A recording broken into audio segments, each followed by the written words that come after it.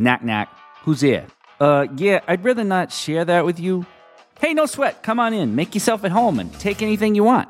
Wait, you wouldn't let a stranger in your house. Why would you let anonymous traffic scrape your website?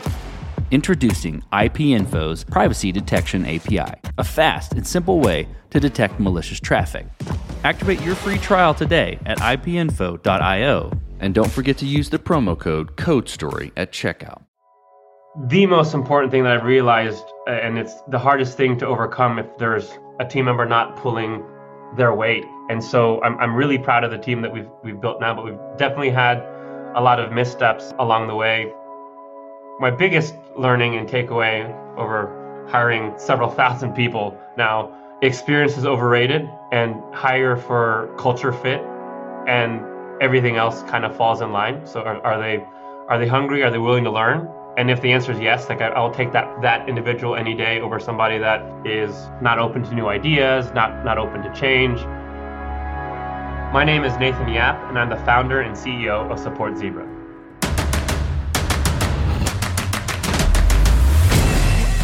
This is Code Story, a podcast bringing you interviews with tech visionaries who share in the critical moments of what it takes to change an industry and build and lead a team that has your back. I'm your host, Noah Lampart, and today how Nathan Yap created the service to support your growing company with iconic customer service. All this and more on Code Story.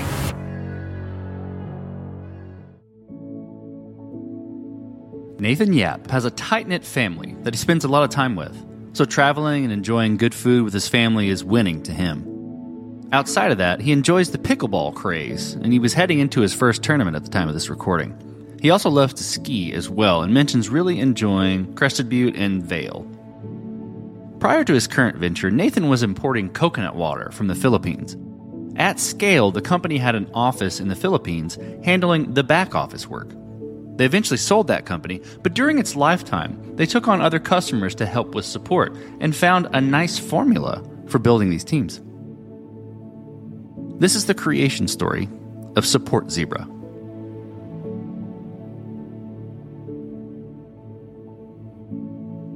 SupportZebra does white glove outsourced customer service for fast-growing SaaS and e-commerce companies. And so it didn't always start that way. And so I think we'll get into kind of how it started in our very humble beginnings. But when clients come to us, they come to us because they're lost. They don't know how to manage scaling, like drowning in tech tickets and phone calls. And so we approach everything like a consulting project. In fact, a lot of our onboarding specialists are former Accenture project managers. So we come in, they audit all the existing processes, documentation, KPIs, metrics, all of that. And then we work with the client to partner up and figure out exactly what they want, scope it out, and then literally build a white glove customer service program from scratch, including your playbooks, your metrics, your processes, checklists. We'll put everything in a learning management system. We'll record and create content.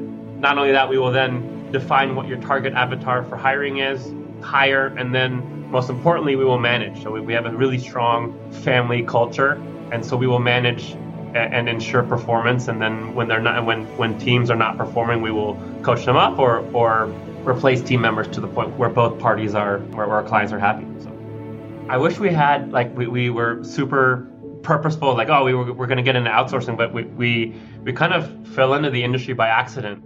Prior to starting SupportZebra, we had imported coconut water from the Philippines. My family's from the Philippines, so have a lot of family and friends and a large network in the Philippines. But we used to import coconut water into the U.S.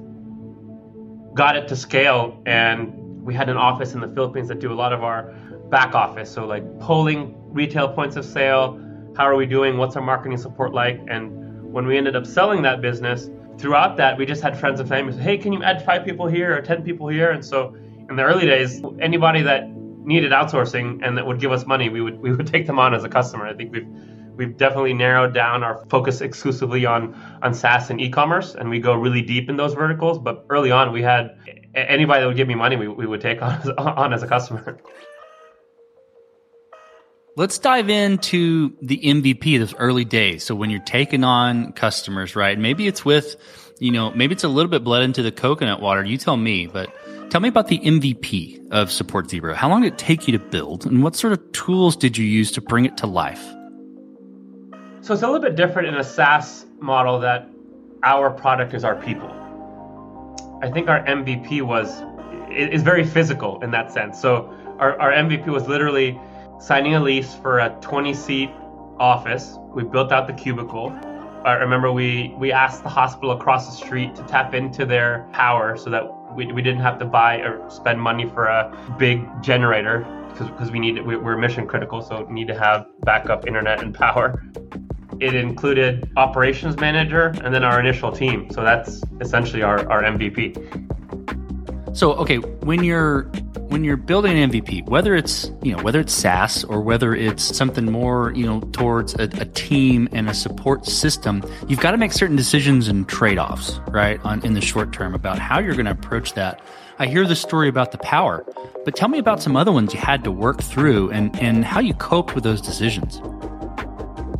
I think initially we didn't have the budget to compete with the big outsourcing companies that were in our city. So we had to get creative and do a lot of guerrilla marketing in terms of recruiting team members at scale. So initially we brought the initial team in, and then we would hire their friends and their family and then referrals. But it got to the point where we had product market fit and we couldn't scale just within our referral network. And so we made friends with a local DJ who's still a brand ambassador to this day. She shouted us out on his radio station a couple times a week. We canvassed the malls and handing out flyers, went to universities for kind of created our own job fairs for recruiting. We even rented we created our own Zebra mobile that goes around blasting our SupportZebra jingle in highly populated areas and handing out flyers for recruiting. So I think we had to get creative where we didn't have the budget to spend on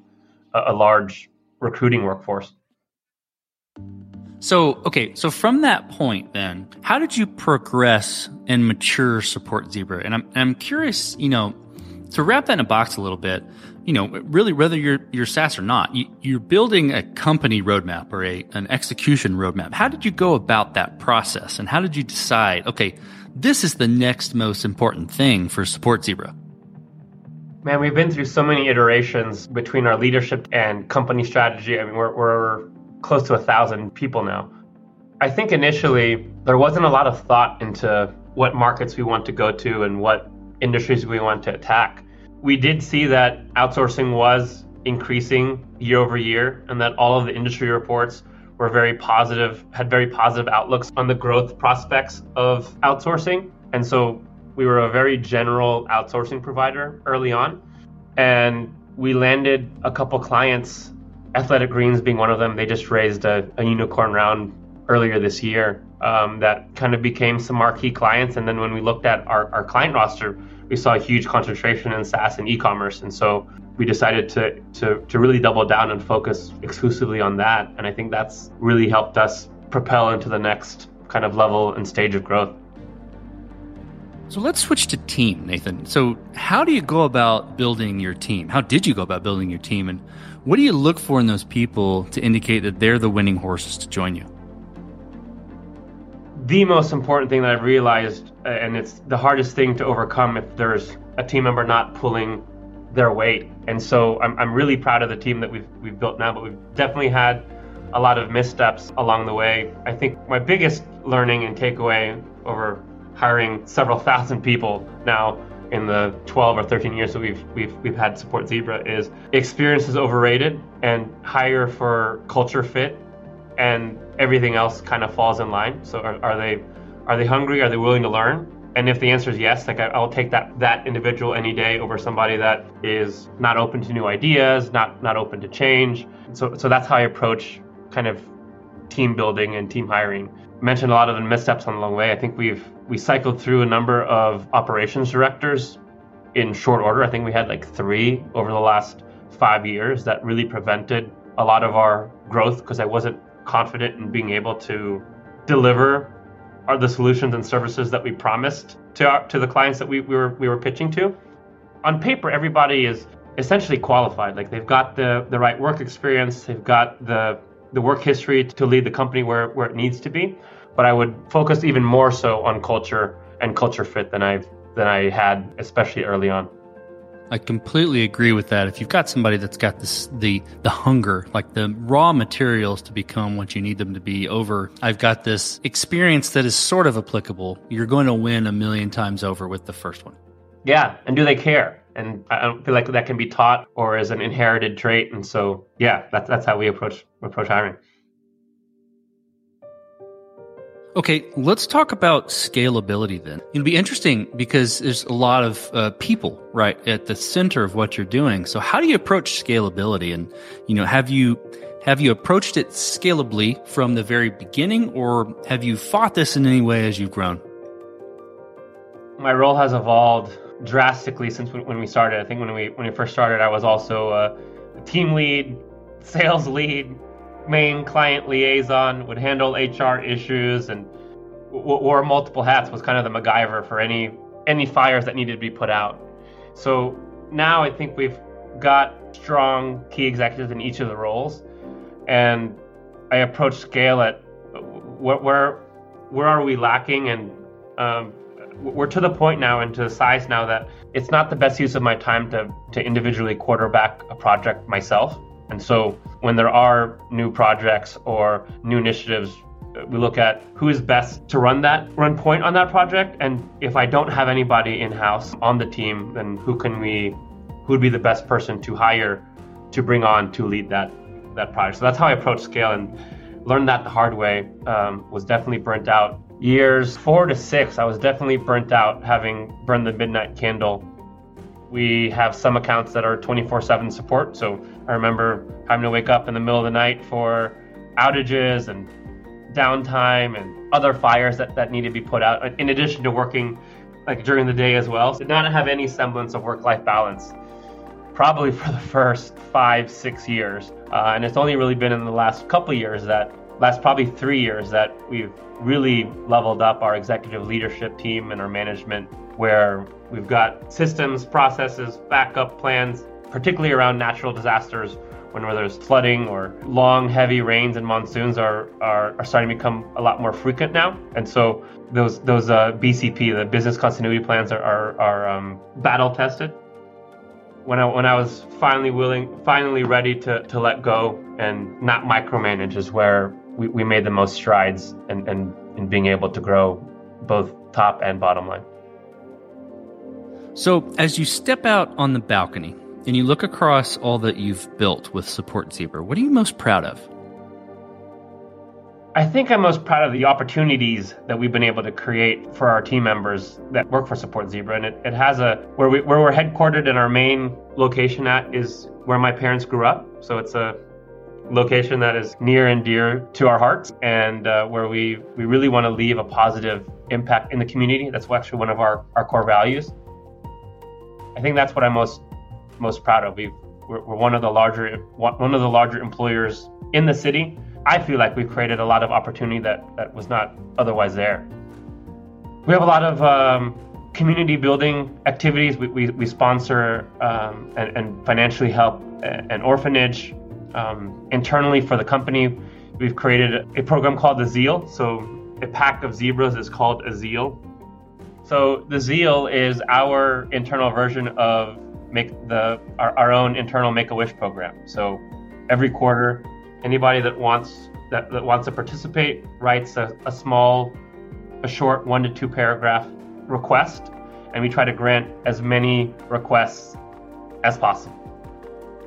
I think last quarter was almost 20 something requests, and ranging anywhere from a team member that their mom had breast cancer, and so requested a set of mastectomy bras for her mom, and so we granted that wish. 20 years ago, when him and his wife got married, they didn't have the funds and the budget to pay for a wedding reception, so we did a smaller, I think it's like 30 or 40 people, dinner reception 20 years later. Kind of runs the gamut, but something I think that means a ton to our team members, and something that we're really proud of. Okay, let's flip the script a little bit. Tell me about a mistake you made and how you and your team responded to it. So first, I think high-level strategy, I think we were not very purposeful in the industries and the types of clients that we wanted to go after. I mentioned early on about taking on anybody that would sign a contract and would give us money. And so I think that lack of focus was very difficult for operations team to get a grip on. So we've got a client in e-commerce, we have a client in logistics, we have a client in wherever, and there's not really any best practice. There's not a lot of best practices aside from tech stack that we can take from one and improve and add value to the other. Now that we've exclusively focused on e-commerce and SaaS, there's a ton of learnings that whether it be tech stack or process or best practices that we were able to bring value across our whole client base, as opposed to it being a lot less valuable if we were in 20 different niches. I mentioned really screening for culture, reference checking. I know that it's easy to look at reference checks and take them for their word, but I remember we hired a manager where everything checked out on paper, everything looked like it was like an A player, and when we looked at the references and everything looked fine, but we didn't really dig into that. And then I think 6 months later, we saw some of the cracks start to open up and looking like it wasn't the right fit. And we had another conversation with it. It was like, oh, and if we had dug in and been a lot more thorough, I'm pretty sure we would have caught things that ended up coming up and bubbling up later.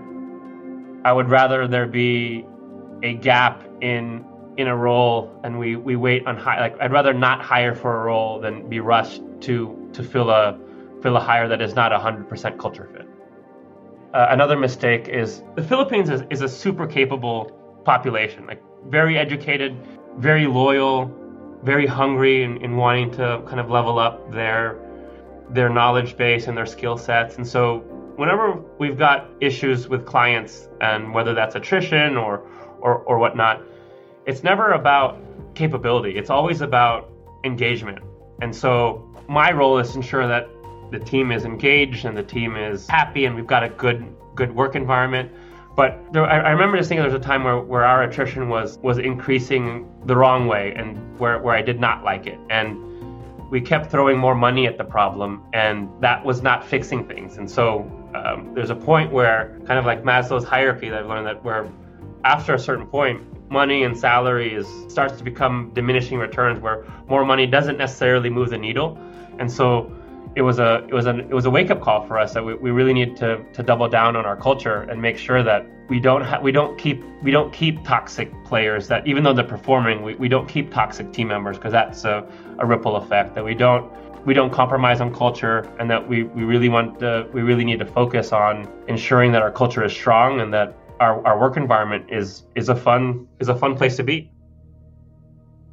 Well, this will be fun to ask, Nathan. So what does the future look like for SupportZebra?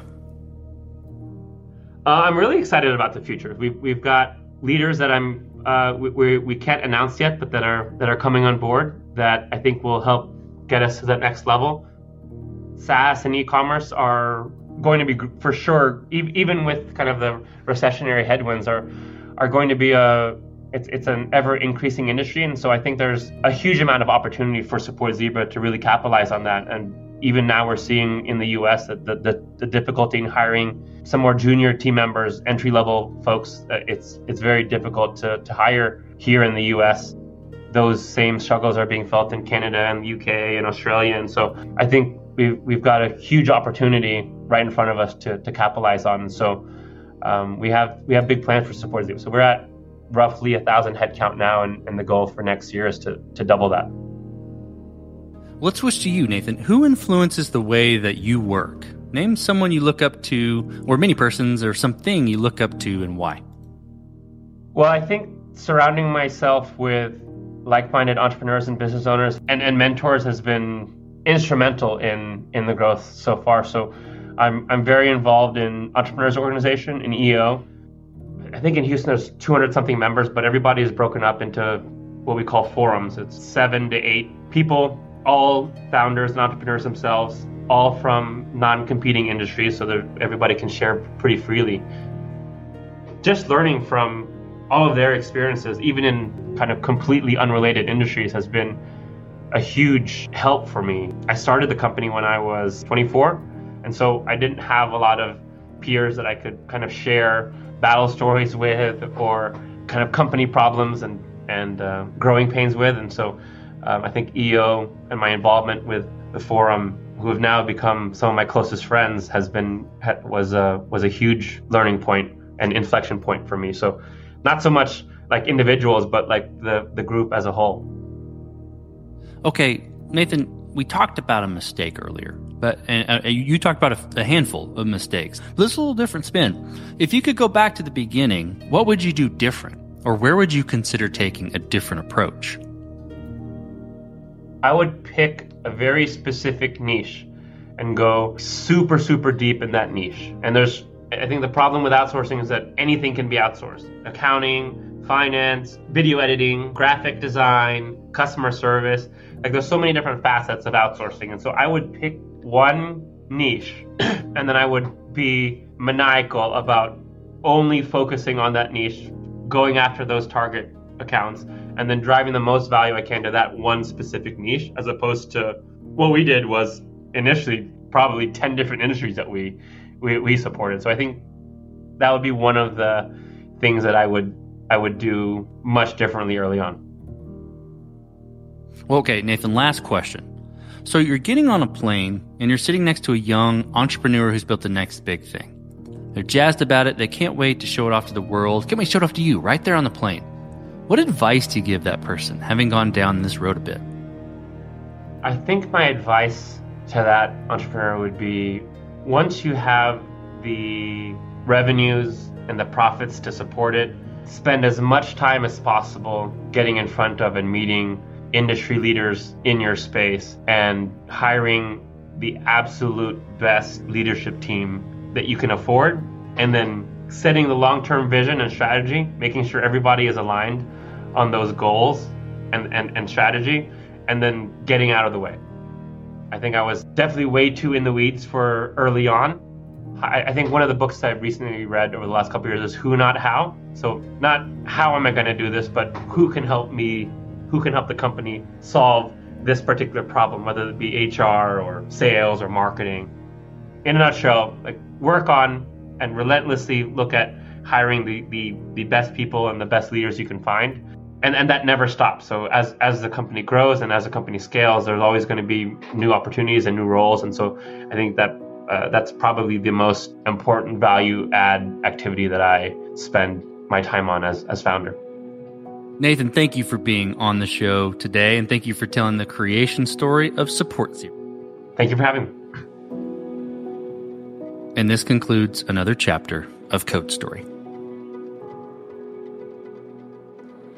Code Story is hosted and produced by Noah Labhart. Be sure to subscribe on Apple Podcasts, Spotify, or the podcasting app of your choice. And when you get a chance, leave us a review.